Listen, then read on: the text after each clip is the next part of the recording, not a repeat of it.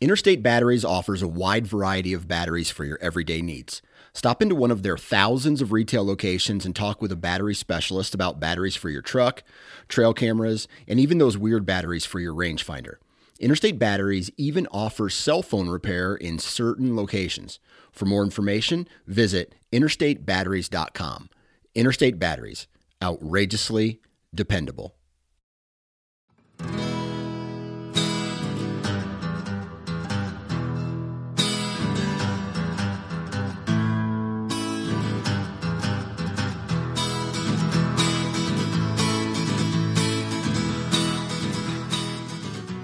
What's up, everybody? Welcome back to the O2 Podcast. Tonight, it's Andrew and Paul doing a quick intro here for our show this week with Mark Wiley from the Ohio Division of Wildlife. But first, we will get you caught up. Paul, you're rolling, buddy. So you're just cruising down the road and on your way back from down south. Yeah, I am, man. Headed back from Alabama, coming home empty-handed. I had about a day and a half to hunt Alabama with Mike Pentecost from Woodhaven, and Tuesday it was like 35-mile-an-hour wind constantly. And for those of you that have turkey hunted, you know how hard that is. For those of you that haven't turkey hunted, I'd rather hunt in downpour than 20-mile-an-hour winds. So yeah, man, it was tough. Had a couple run-ins today on a big piece of property we were at. Spooked a turkey. One of the guys I was hunting with that was doing some video work, Dylan Hazen, great guy. We had a turkey gobbling. And so I've been dealing with like this like sinus infection, like weird like pressure in my ears, so I can't hear anything, Andrew, when I'm in the woods. It's driving me nuts. My ears are popping all the time. And so those poor guys had to like listen for they had to do all the work, right? And so Dylan had this turkey gobbling. We're trying to move in to get into position to, hunt this bird. And we were around the corner, and he's standing in the middle of the road, middle of the trail. Were you guys up higher than them or lower or what? Yeah. They were hanging down. So it was like we were hunting the edge of the property. Like so we were on a road, like a trail, and the right side of the trail. So like I guess it was the south side of the trail was the property line. And so a lot of turkeys were down. I mean, it was like a 200-foot drop, like a gradual slope, not like a cliff or anything. It was like, so we're 200 feet above this beautiful little river bottom, creek bottom, lots of green vegetation. It's, 10 degrees cooler than it is in the sunshine. And so those turkeys have been hanging out there, just gobbling like crazy. And we had to pull them up off of the other property. So I mean, it was a hard thing to do, but I mean, it worked. We got them up. We just didn't realize. I don't know if there were more turkeys, but we kind of rounded this bend to get in, and that sucker was standing right there, man. And Dylan, I mean, he walked face first into him. So. All good, man. It happens. Spooking turkeys sucks. That was really the only run-in, literal and figurative, that we had today. Had a couple others gobbling, but it was still, man. It was a lot of fun. Learned a lot. It's great hunting with people that are really good turkey hunters, and you just learn a ton. So what's the population look like down there as far as birds? Are they having a rebound like some of the other places seem to be reporting? So it's funny. Like you talk to anyone in any turkey hunter in any state, we don't have the turkeys like we used to. That's probably true. All I know is the turkeys that I did hear, I saw and heard a lot of turkeys in Alabama this year. I saw a ton driving down, alongside of the road or in fields. So Kentucky, Tennessee, Alabama, Georgia, the 4 states I've been in this year, I am seeing turkeys everywhere. So I feel good about it. I think people just need to have a little more, have a positive outlook. Quit being so negative about it. Turkey hunting's hard. You're not going to hear them gobble nonstop all of the time. Right. So I feel good about the populations that I've seen.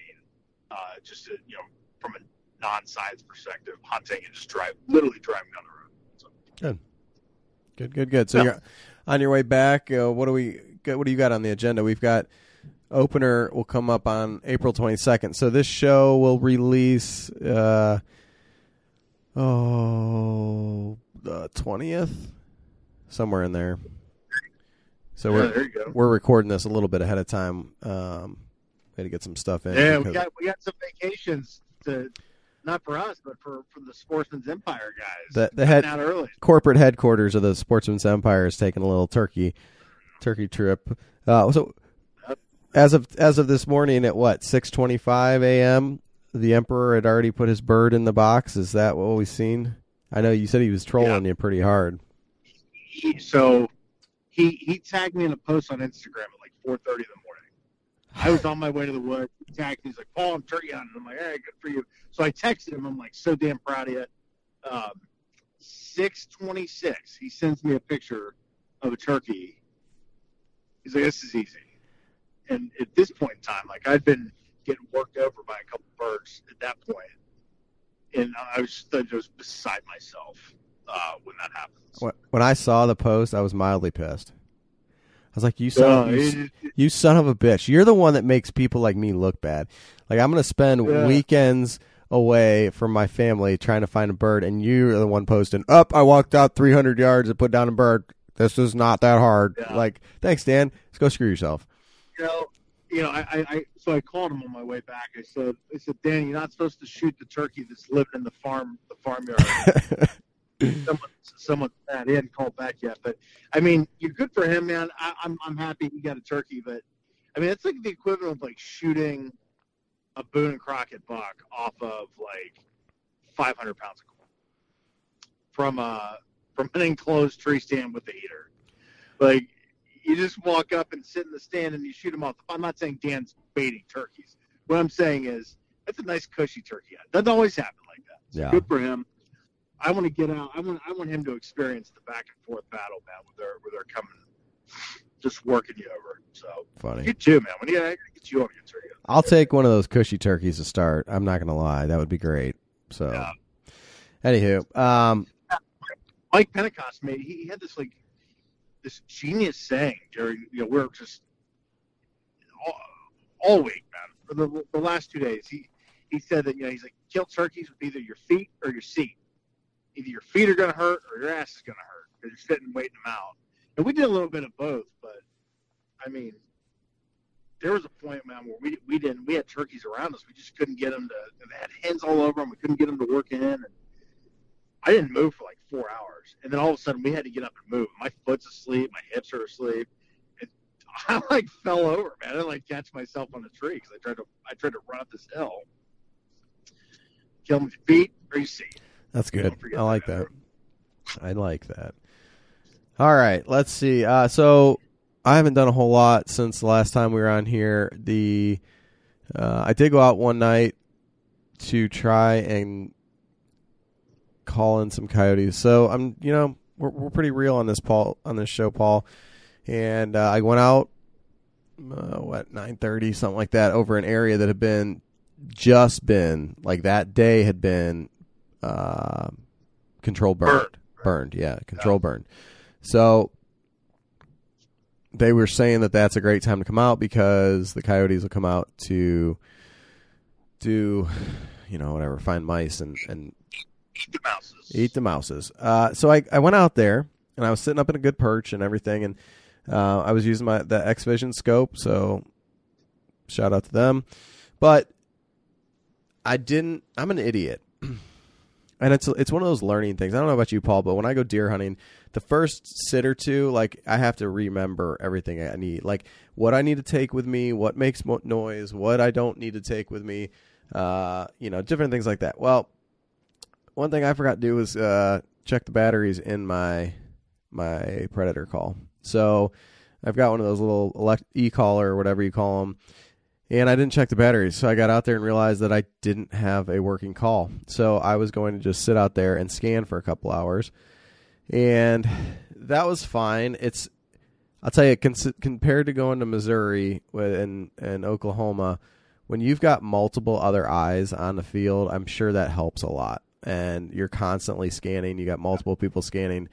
You know, it just is. It's like even hunting in the day. If you've got other people sitting there saying, okay, there's one over there, there's one over whatever. It also would have helped if I had a call, I think. But I did not see any coyotes that night. I heard some off in the distance. I didn't, again, I couldn't call them. But that thermal is crazy because I sent you the video. But I had a bobcat walking across the field, and I'm pretty sure it was cool watching this thing. It just no tail, walking like a little lion right across the field, and he was probably a couple 250 yards out. But that was neat to watch. There's rabbits everywhere. I think skunk. Saw some deer off in the distance. It's amazing what that scope will do. But so no luck there, and it was kind of a quick in and out thing. But we'll give it hell again. What's the X-Vision website, Andrew? xvisionoptics.com. So hop on there, check their stuff out. If you get a chance, Sawyer and the guys he was at their show there a couple weeks ago. If you want to hear more about the actual science and the technology side of things, he goes pretty in depth.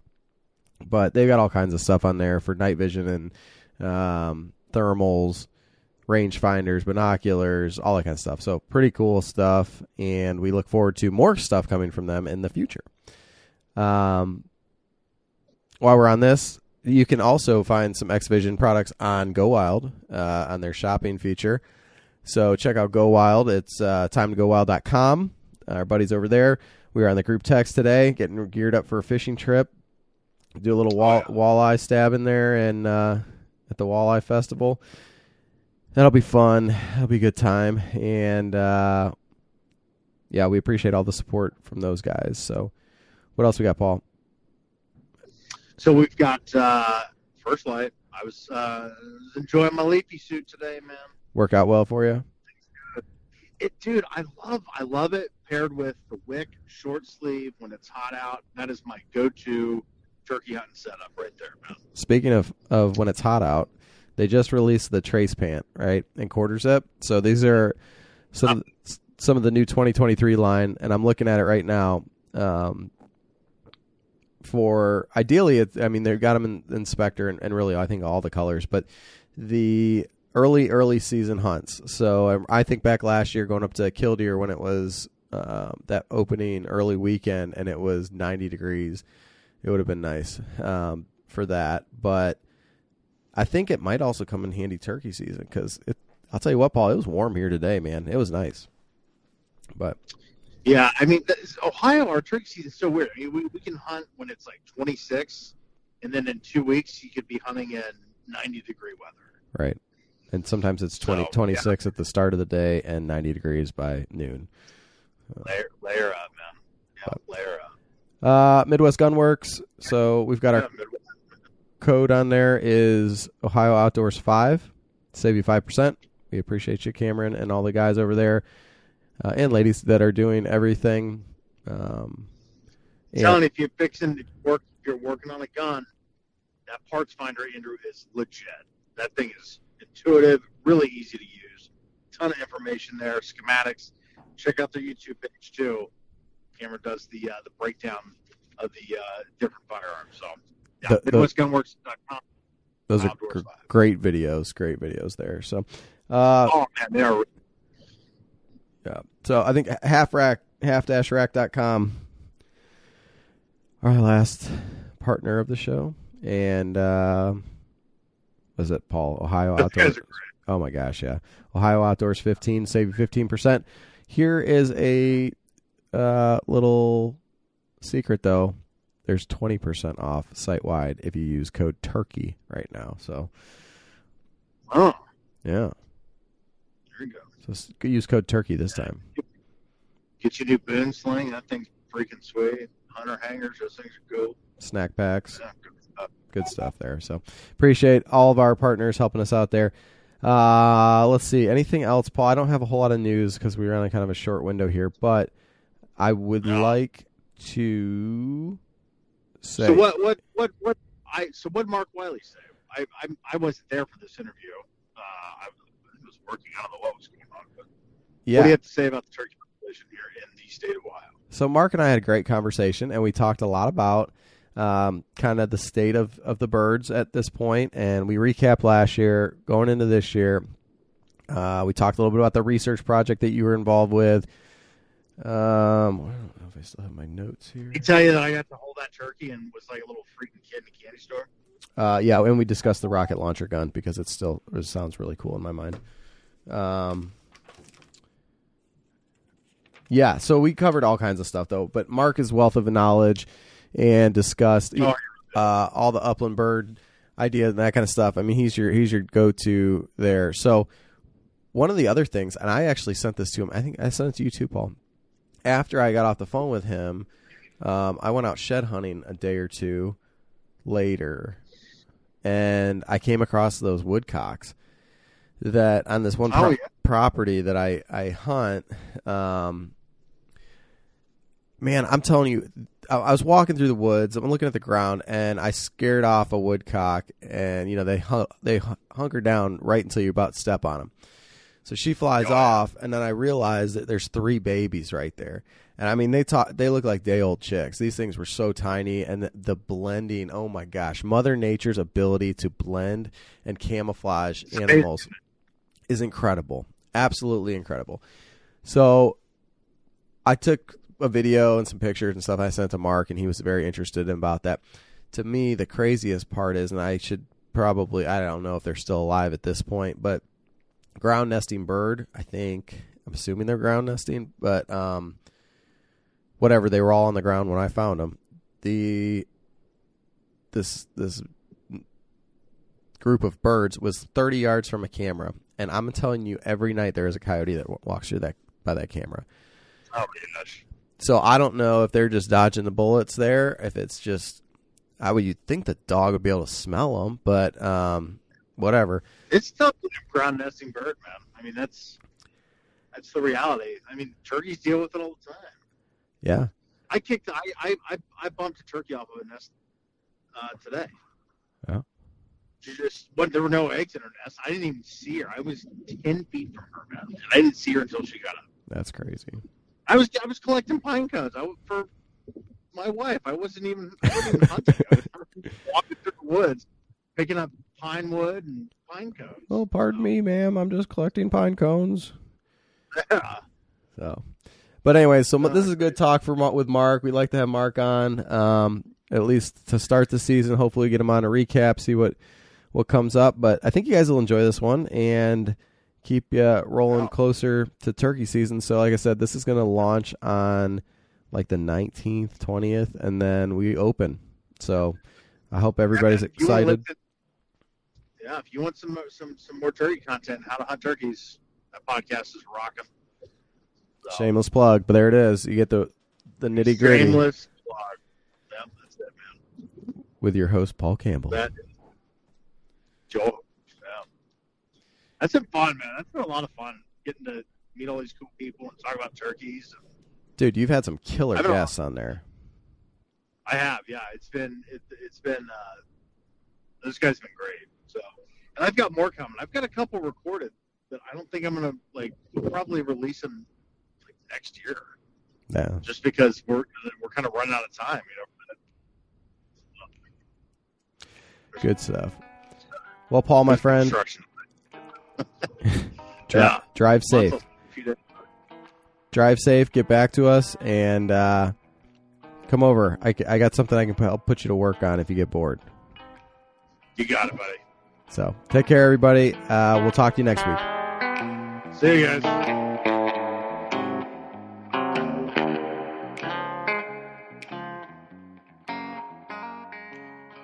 Our special guest, Mr. Mark Wiley of the Ohio Department of Natural Resources Division of Wildlife, right? Mark, how are you today? I'm doing well. We were just talking here beforehand, but you look a little tired. You've been up early today? I don't know if I should be offended by that or not. That's my favorite. People are like, man, you look worn out. I'm like, oh, thanks. Yeah, a lot of early mornings for wildlife staff in the spring, running surveys and so forth. So what were you out doing today? And I mean, like, what does that look like on a daily basis? Yeah. So the Division of Wildlife runs gobbling and drumming routes in early April, just ahead of the spring turkey season. So we are of course listening for gobbling turkeys, and also drumming ruffed grouse. So the calls of or the displays and calls of those two birds kind of overlap here in early April. And so we go out, we've got about 30 routes in eastern Ohio, and it gives us some sense of what gobbling activity is doing. Of course, that's highly variable with weather and what's going on with breeding activity. But it's also really important that we get out and we try to get some sense of what ruffed grouse populations are doing, because they're struggling in recent years, certainly. So what was this morning like? Was it a good morning? Was the weather cooperative? Did the birds make noise? I had two birds, one gobbling his head off and one just let out one late morning. And so for that route in Vinton County, it was a pretty quiet morning. Okay. What's a good morning where you hear just So we make 10 stops along a route. They're about a half mile apart. Probably not too different than what a lot of people are doing, scouting ahead of the season, making a bunch of stops at various places through a state forest or wildlife area. On that route in Vinton County, I think I've had as many as 15 gobblers.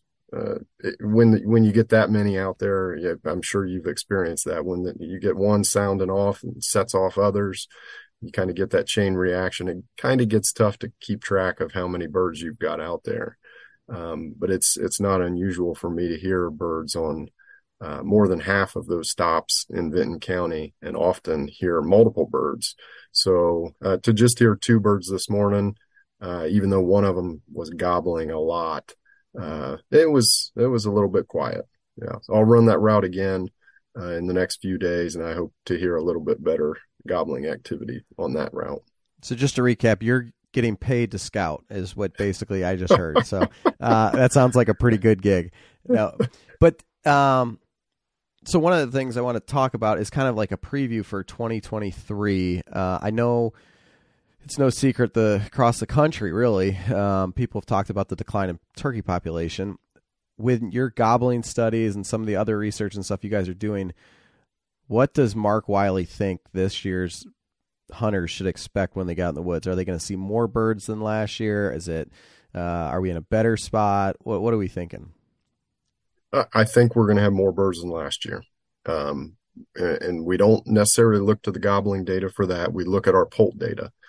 So we collect poult observations during the months of July and August. We collect those from the public. Just tell us how many turkeys you saw during those months, how many adults, how many hens, how many males, and how many poults. And normally that poult data gives us a sense of what's to come 2 years later, so 2 years down the road. So very fortunately, 2 years ago, 2021, summer of 2021, we had a really good poult year. Our poult numbers were well above average. The long-term average is about 2.7 poults per hen. And I think we were at 3.0 or 3.1.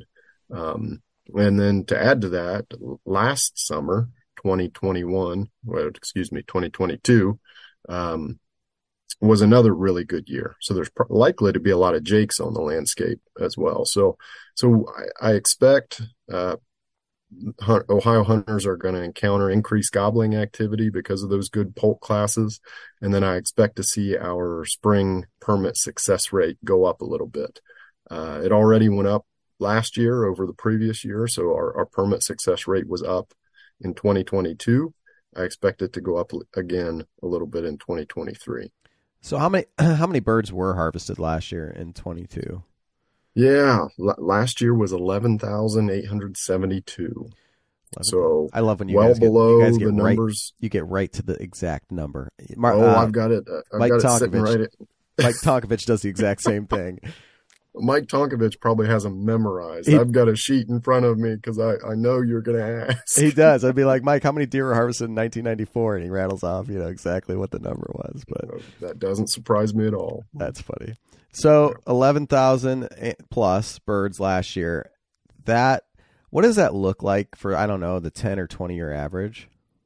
That is very low. But I caution a lot of times when people see that harvest total, they get really concerned.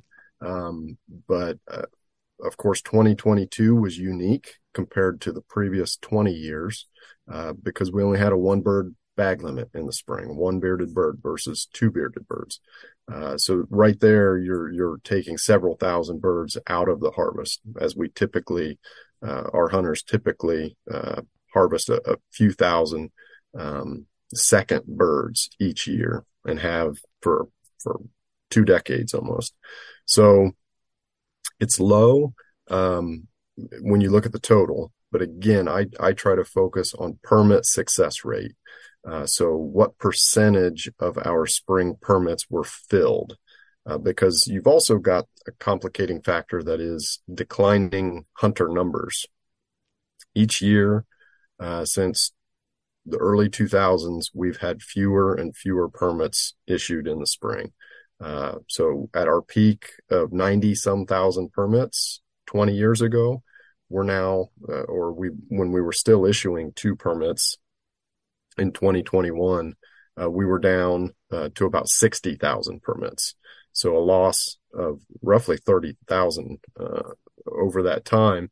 And then, of course, in 2022, with the bag limit change, we're no longer issuing second permits. So we saw a big dip in our permit sales as well in 2022. So I try to steer people away from the harvest total and have them focus on permit success rate, which in a good year, it approaches 25%. So 1 out of 4 permits is being filled in the spring. And we were, I believe, right around 21 or 22 last year. And that was up from the previous year. And again, I'm hopeful with good poult numbers over the last 2 years that we're going to see it creep up a little bit more this spring. So, and that all makes perfect sense to me. We don't have Paul on today, so you don't get the real bird brain here to discuss all the in-depth stuff. I'm much more surface level, but overall, you think the health of the flock is headed in the right direction? I do. I mean, for 2 decades, Ohio's turkey population, and not just Ohio, other states as well, have observed a considerable amount of fluctuation in their turkey populations. You have up years, you have down years, and you sort of bounce between those every few years. It was unique recently that we had a string of bad years, and those were sort of what kicked all of that off was a string of bad poult years. Our poult index dropped for 3 consecutive years, well below the average. And that alarmed a lot of people. It alarmed us as well. We wanted to understand why. We were hopeful that things would bounce back and that we weren't seeing the start of a long-term trend of some form, as some states have seen more of a long-term decline in turkey numbers. So very fortunately, as I mentioned, we have seen poult numbers increase in recent years. So it's starting to look more like we just had a few bad years in a row, and we might be bouncing back from that. So that leads me to believe that we're still in a good place. We still have good turkey numbers out there. Our hunter success rate was never too far below what our long-term average was, in that 20 to 22%.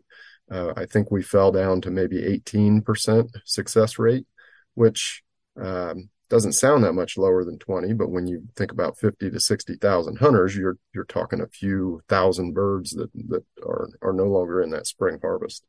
So I do think we're in a good place.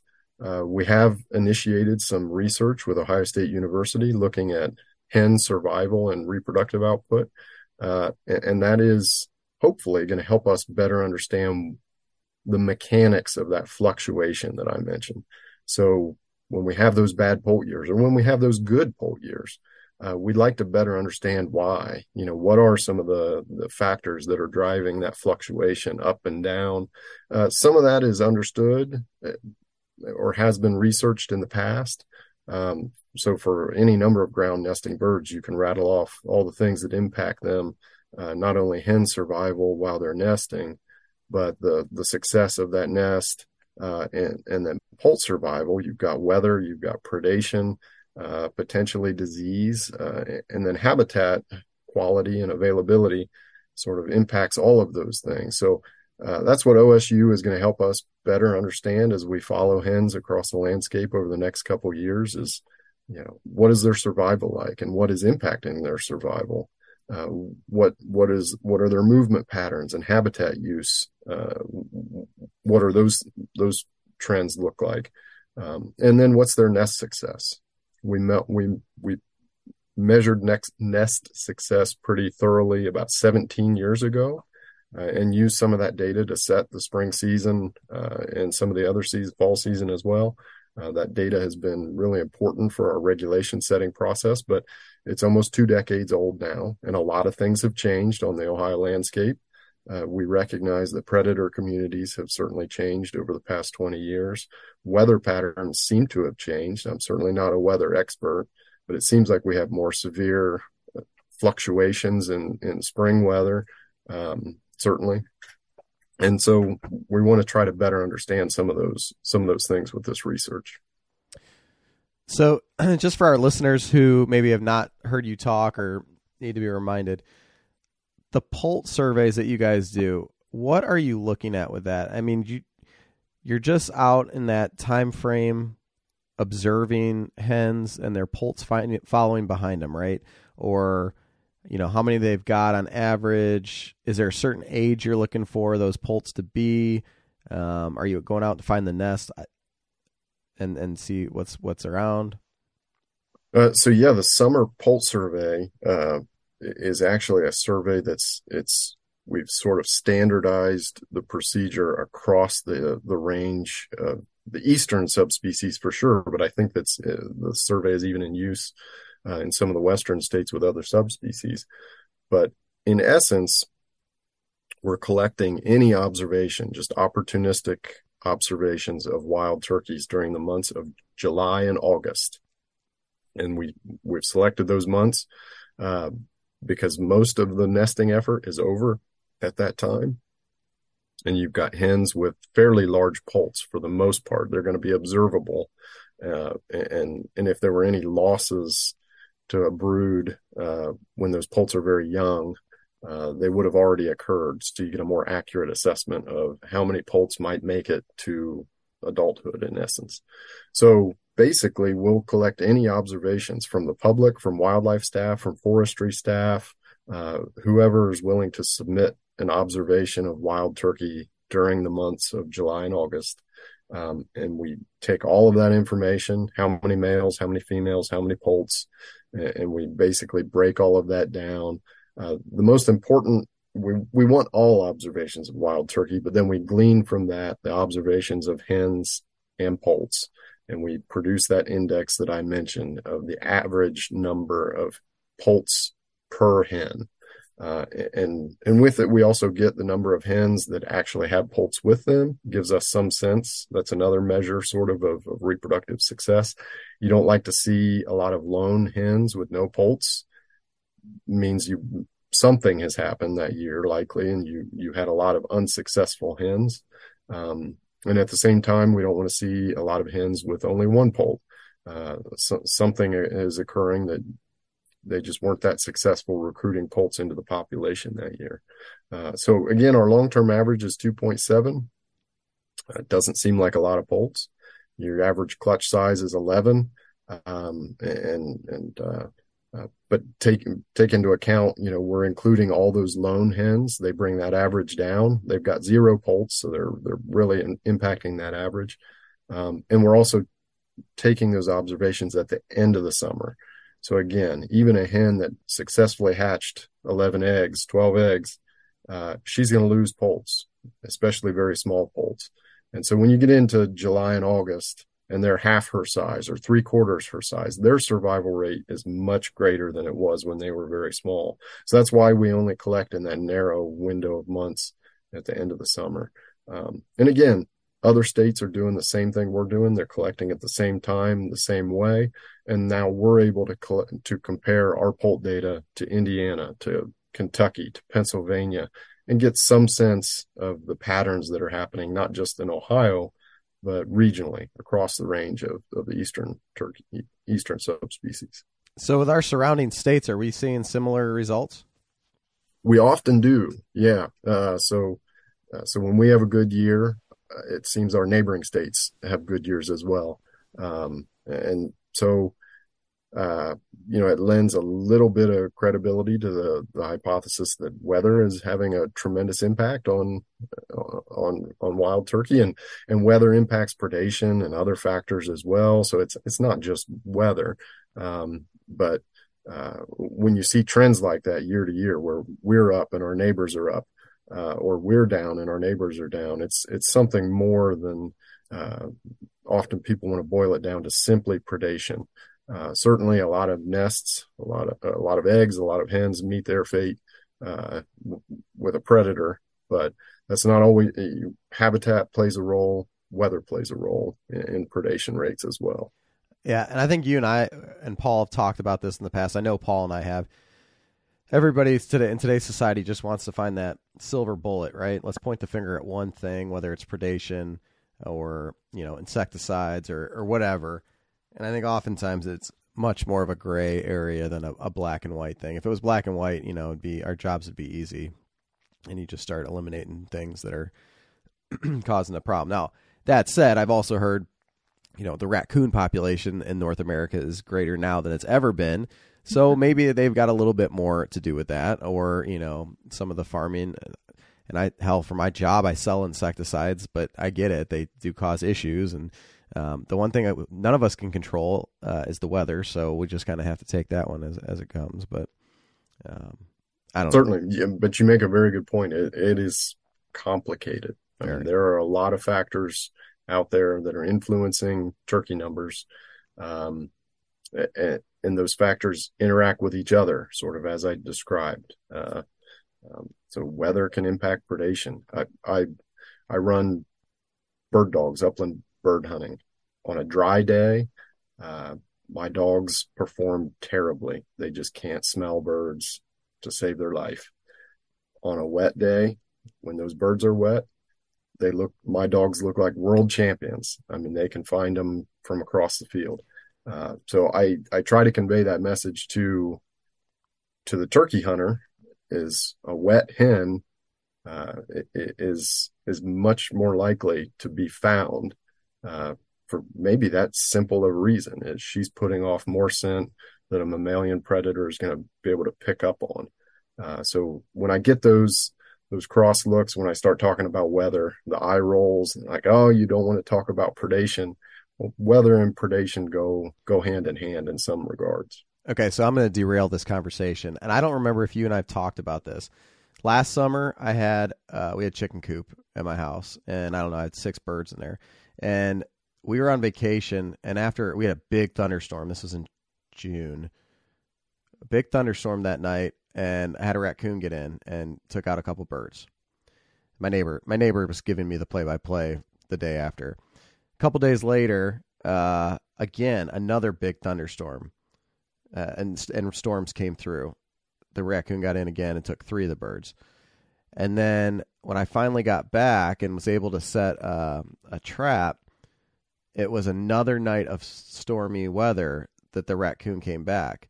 And so we still had birds in there. So, I think we had 6 total to start. So the first night they got 2. The second night they got 3. There was the 6th one, the lone survivor, Buttercup. She's still there. So there was always something there to entice them, but it was always when the rain came. And I found that was interesting.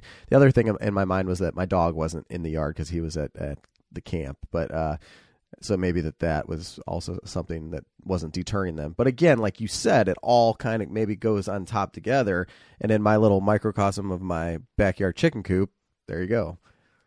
Yeah, yeah. I mean, that's interesting. With the chicken coop, of course, you have those birds in a place where that predator knows once they figure out they're there, they're likely to come back. The difference for a nesting turkey, nesting pheasant, nesting grouse, whatever the case might be, is they're doing their best to hide and never be discovered. And so the disadvantage of putting off more scent is a predator that might otherwise walk by, maybe detects that hen. But yeah, interesting observation. I'm glad to hear Buttercup made it. But she's still out there, man. She's kicking. We got new chickens. Now we've got 2 roosters out there, so she's got 2 cocks that are protecting her out in the coop. But all right, so I'm gonna play a little game ish. I want to throw some weather scenarios at you, and you don't have to give like big long answers, but just kind of the overall, how that would affect a turkey's population, health overall in general. Okay, and some of these we've seen recently. So recently, December 23rd, when we were hitting wind chills of -35, what does that do to the birds? I mean, by December, you're dealing with adult-sized birds, and wild turkeys are large compared to any of our other game birds. So I don't think they're going to struggle in those severe winter cold snaps like many of our other game birds are. But certainly they're going to need to eat more to keep that body temperature up. So they might be more reliant on food sources at that time. And as long as it doesn't last too long, that cold snap, that's where it really gets you. It seems our game birds can ride out short windows of severe winter weather, but it's when it drags out for days or weeks, that's when you start to see mortality associated with severe winter weather like that. But wild turkeys in general are pretty hardy, and they can get through that stuff. They can scratch through the snow, even potentially the ice. They can find the food they need and keep their body temperature up. Good to hear. How about a mild winter? Yeah, no complaints, I suppose. I think turkeys do just fine in that. They find the food they need. Their caloric needs are probably less than in a severe winter. And so, yeah, I think that's probably a positive thing for wild turkey. But is it also a positive thing for for predators? Or do they not need as many calories to stay warm, so they're not out hunting for food? Or, I mean, I guess once you got a mature bird, they can fly up and whatever. But... Yeah. Good question. I don't know whether it would be. It would be advantageous to the various turkey predators for other reasons, but I don't know that it gives the predators any specific advantage over the turkey to have a mild winter like that. Okay. And the advantage might be for the turkey spending less time foraging and moving to new areas to forage, because those are points when game species, prey species are often susceptible to predation. Is the more time you have to spend looking for food, often the more risk you have that you're going to encounter a predator or a predator is going to encounter you. So turkey predators might actually be at a disadvantage in those mild winters. How about a wet spring? And you just touched on it a little bit from, the overall smell and then scent of, use your dogs as an example of the predators in general. But what else, once those eggs are in the nest and before they hatch, what's a wet spring going to do? Yeah. The easy answer for nesting weather is anything out of the ordinary is generally bad. And people often laugh at me when they what's ordinary in Ohio Spring? That's what I was going to say. So, yeah. So, any major deviation from normal temperatures and normal precipitation levels is generally viewed as bad. Some even would claim that the dry years are bad, but I think a dry year for Ohio is probably a good thing for ground nesting birds, for a variety of reasons. Even in drought years, we don't see necessarily negative impacts on our wildlife populations. We don't have wildlife that are dying as a result of drought, at least in nothing that I've seen in my lifetime. Drier, I think, is generally better for us in the spring when you're talking ground nesting birds. So a wet year, in most cases, I'm going to expect to see low poult numbers in that index when we get to July and August. You're probably going to have more nests fail. You're probably going to have more hens killed on the nest, and you're probably going to have lower poult survival rates. I say probably with all of those because I don't know that for sure. It's just the pattern we see with our poult index. I'm hopeful that this research with Ohio State University, though investigating weather patterns is not a primary focus of the research, I'm hopeful that maybe that's something we can glean from their efforts monitoring all these hens through the nesting season. I don't think with weather data, I mean, that's always something you can go back and correlate kind of after the fact, right? Because once it happens, it's there. It's you just go back and kind of see. And that's sort of where my comments come from, is going back and looking at past years of poult data. So we have that poult index going back 20 years or more. And you can, as you said, look at some of the rough trends in weather from those years. And often what you see is in a wet year, our poult index is down, and in a dry year, spring, I should say, not year.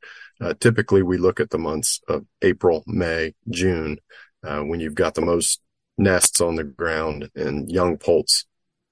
So if you've got above average precipitation in those 3 months, those typically fall in line with our low poult years, where the drier than average periods, spring periods, those are typically the years where we have above average poult production.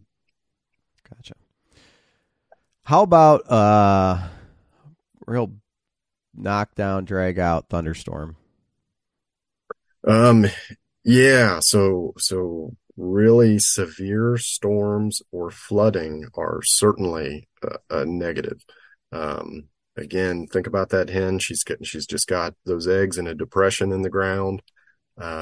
So if she's in a flood prone area and when that flood occurs, that's a complete loss of that clutch and those eggs, and potentially small poults. So if those poults aren't flighted, which occurs about 3 weeks. So if they're less than 3 weeks of age in an area that's going to flood, she's likely to lose that entire brood as well. So, and then even just if you're outside of an area that might flood, that hen has got to keep those poults dry and warm through that severe thunderstorm event. So yeah, any severe events like that with heavy rain, or drop in temperature after the rain, those sorts of things are definitely going to be negative, on your poult production for that year. So, knock on wood, so far we've been in Ohio been pretty lucky on severe weather. I know we're just kind of getting started here this spring, but down south, I just drove back through Arkansas, and they had a just chain of tornadoes and all kinds of stuff down there. Do you think that will cause any kind of major disruption to their flock down there? Oh, that's a really good question. I mean, I've seen some of the wind damage that's been highlighted on the news, and of course that's a terrible thing. I don't know, in those specific areas where there was severe damage to forested areas, maybe there was some direct loss or loss of birds or loss of habitat. But I don't know how much rainfall accompanied those events, and maybe that would be the more broad impact over a large area. But yeah, I don't know enough about exactly what those storms were like, other than what I've seen, the sort of carnage on the news, unfortunately. Yeah. So, okay, off of the weather game now. What are the turkeys doing right now? And it is April 4th. Yeah. So, well-timed question, because I just spoke with the OSU researchers. And so we've got just shy of 50 hens marked with GPS transmitters, and several of them were in winter flocks still up till last week. And we're seeing those birds break off into 2s and 3s now. So it's very interesting to watch a group of 7 or 8 hens that have all been together for more than a month. They probably were together all winter, but we just marked them recently in February and March. And so now you're starting to see those groups of 7 or 8 transmitters together sort of break off into, again, 2s and 3s. Some single birds shearing off and making some large movements to new areas where they've not been for a month or 2. So winter flocks are breaking up. Actually, some of the folks at OSU that are tracking these hens have watched hens moving to areas with displaying gobblers. So we're probably already seeing some of the early preliminary breeding activity occurring. So yeah, spring is underway. And of course, anybody that's been out like I was this morning, there is some good gobbling activity going on. And I hope there's better yet to come. So, the time frame of this, and remember, you're talking to the turkey novice. Paul is probably going to listen to this and cringe that I'm asking questions. So we're the first week of April. They're starting to break up and begin the breeding session. How long before, I don't know, 50% of the hens are bred, 75%, and then we're done? Obviously, our turkey season starts April 22nd, but I think we're a lot later than some states because we try to give them a little bit more time to get bred in the process. Yeah. So most states try to position their spring season so that it opens at near the median date of incubation initiation. Okay. Meaning, it would be ideal if your spring season started when about half of your hens have already started sitting on their nest to warm those eggs and hatch them. They're not going to leave that nest. They've begun incubation, where you probably still have a large fraction of your birds, your hens, that are laying. They've got a nest established and they're depositing an egg every couple of days. So we can probably backtrack from there and mark off some dates where, half of your hens are bred, as you mentioned. But I won't be able to do that for you today. But yeah, so the study that I mentioned from 17 years ago, that identified a date, the May 1st, as our median date of incubation initiation in Southeast Ohio. And then from that, we actually start our season a little early. So our season often opens in the 3rd or 4th week of April. So we're a little bit earlier than would be considered ideal, which is common in a lot of states. There is usually pretty intense pressure to open a season earlier and earlier and earlier. Spring hunters are chomping at the bit to get out in the field. I completely understand that. And we do our best to keep that season at an appropriate time where gobbling activity is still high, but gobblers have a chance to fertilize those hens, and then hens are moving off to start those nests before the bulk of hens are moving off to nest before that spring season starts. So there's surely some breeding activity that's already occurring here in the first week of April, but we won't see the bulk of that for another week or two. And then as the season comes in, we'll likely already have some hens incubating. So the ones that are incubating when the season starts, how long is the incubation process? 27 days, I believe. So about a month. So in reality, what's the end of our season? Sorry, get my book out here real quick. Yeah, you'll beat me to it. May 21st, looks like. So realistically, if you went out May 21st, I think I'm reading that right, at least in the southern zone, you could see some poults running around. Oh, absolutely. I mean, there will be poults even earlier than that in the spring season. So we have some very early nesters, and they're rolling the dice that they're going to be successful with that. Probably a lot more threat of inclement weather during that early season, and then you're going to, again, we try to position our season, and we try to focus on the peak of that activity, whether it's gobbling activity, whether it's nesting activity, whatever it is. You're always going to have some that are very early, some that go very late, and we try to focus on that peak. So there will each spring, I typically get reports of very small poults in the first and second week of the season, and those are unusual. But it does happen. All right. So for anybody who's not a turkey biologist or bird biologist, if you stumble upon a nest, what should you do?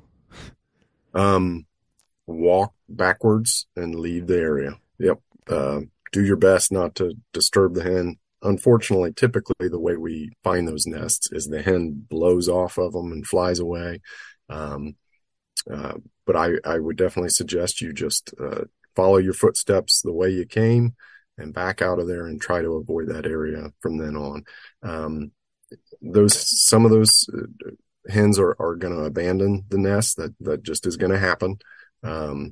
So I generally, folks always want to ask, well, can I put a camera on the nest? Can I come back and check on it? Each visit, each time that you come there, even that first time, there's going to be some risk that hen abandons that nest and doesn't come back.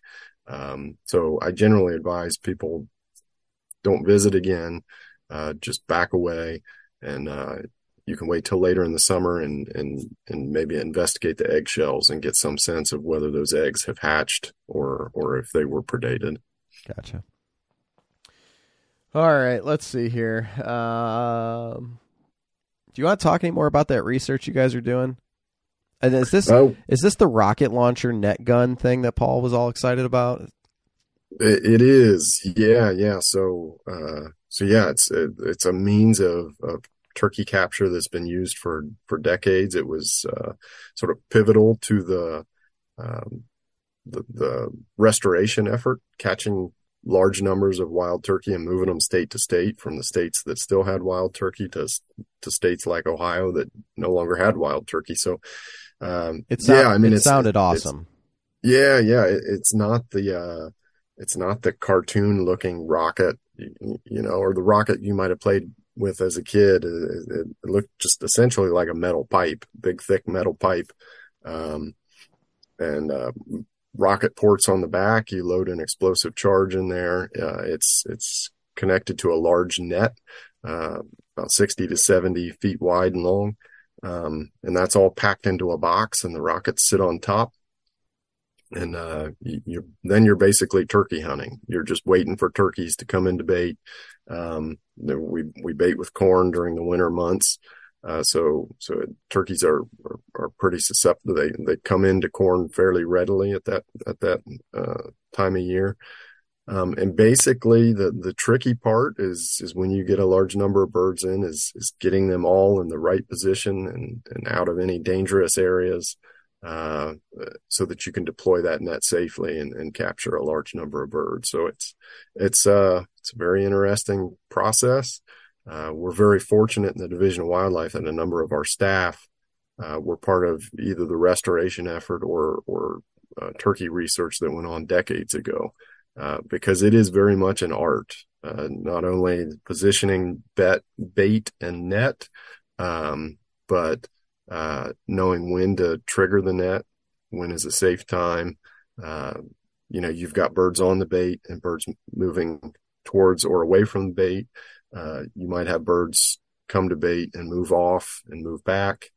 We've also had birds move onto the bait, and then I waited a little too long, hoping for some other birds to join them, and the whole flock left into the woods and never came back. That was a hard day. That was a tough pill to swallow. But again, we're very fortunate that we have some experienced staff that have been able to train younger generations of wildlife staff like myself that have never experienced this turkey netting, this capture method. And so we were very successful this spring, despite some challenging weather. I'll say you typically want snow.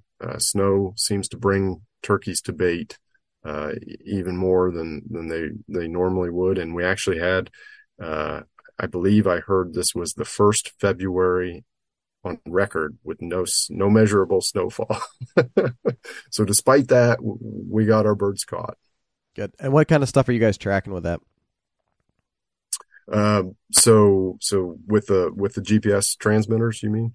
Just yeah. So we get daily updates of bird movement, and then as nesting season begins, we'll be able to identify almost to the day when those birds begin incubating nests. That'll give us a date that we'll use to identify that median incubation date, and then we'll be able to monitor the movement of those hens while on nest as well. We won't have to visit the nest, but we'll be able to remotely monitor their activity to get some sense of whether nests were successful or not. So if we can tell she's on that nest for 27, 28 days and then begins to move off, she likely had a successful nest and has poults with her. And we'll be able to verify that with trying to find her later when it's more safe for us to do so. If she's only on that nest for 14 days and then she moves off, or the transmitter lets us know that she's dead, they do have a mortality signal that lets us know that transmitter hasn't moved for a period of time and the bird is likely dead. But if she leaves that nest early and doesn't come back, we'll go in and we'll try to investigate what happened to that nest. Why did she either abandon it or was it predated? Whatever the case might be. So it'll give us very detailed information on turkey movement, their habitat use, when and where they nest, and then how successful were those nests. And then, as I mentioned, the hens that still have poults, or the hens that successfully nest and hatch poults, we'll track them down at about 3 weeks after the hatching date, and we'll try to get a count of the number of poults that she has. The easiest way to do that, it sounds like, from states that have been doing it for a while now, is to go in very early in the morning and count them on the roost. So by that time, she ought to be tree roosting with young poults, and so you ought to be able to fairly clearly see. We'll probably use infrared scope and try to identify her and then count each poult that she's got with her. And that'll give us some sense, kind of like the summer survey, that'll give us some sense of how successful those poults were. Excuse me. Well, that's very, very interesting. I'm curious to see what you guys come up with it. And how many years are you guys going to run this study? So we'll monitor hens throughout this entire nesting season and next season, and then probably into 2025 as well. Sounds like a good master's thesis or PhD project. Is that? Yeah, there's a master's student working on it. There you go. There may be another one coming on soon. Yeah, good stuff. Man, I think that's about all I got for today. This was great catching up and hearing about where things are at in the state. Is there anything else that you want to talk about or have to say as far as what people should be looking for this spring when they're out in the woods? Or I think we covered it all. Yeah. Don't let Paul give you a hard time. I think you knocked it out of the park. That just comes with Paul. He just always a hard time. So, anywho, well, Mark, we really appreciate your time today. Looking forward to a great season, and hope you can get some sleep. And I'm eager to hear about the study. So we'll get back to it here come maybe late summer. So that sounds good. All right. Thanks, Mark.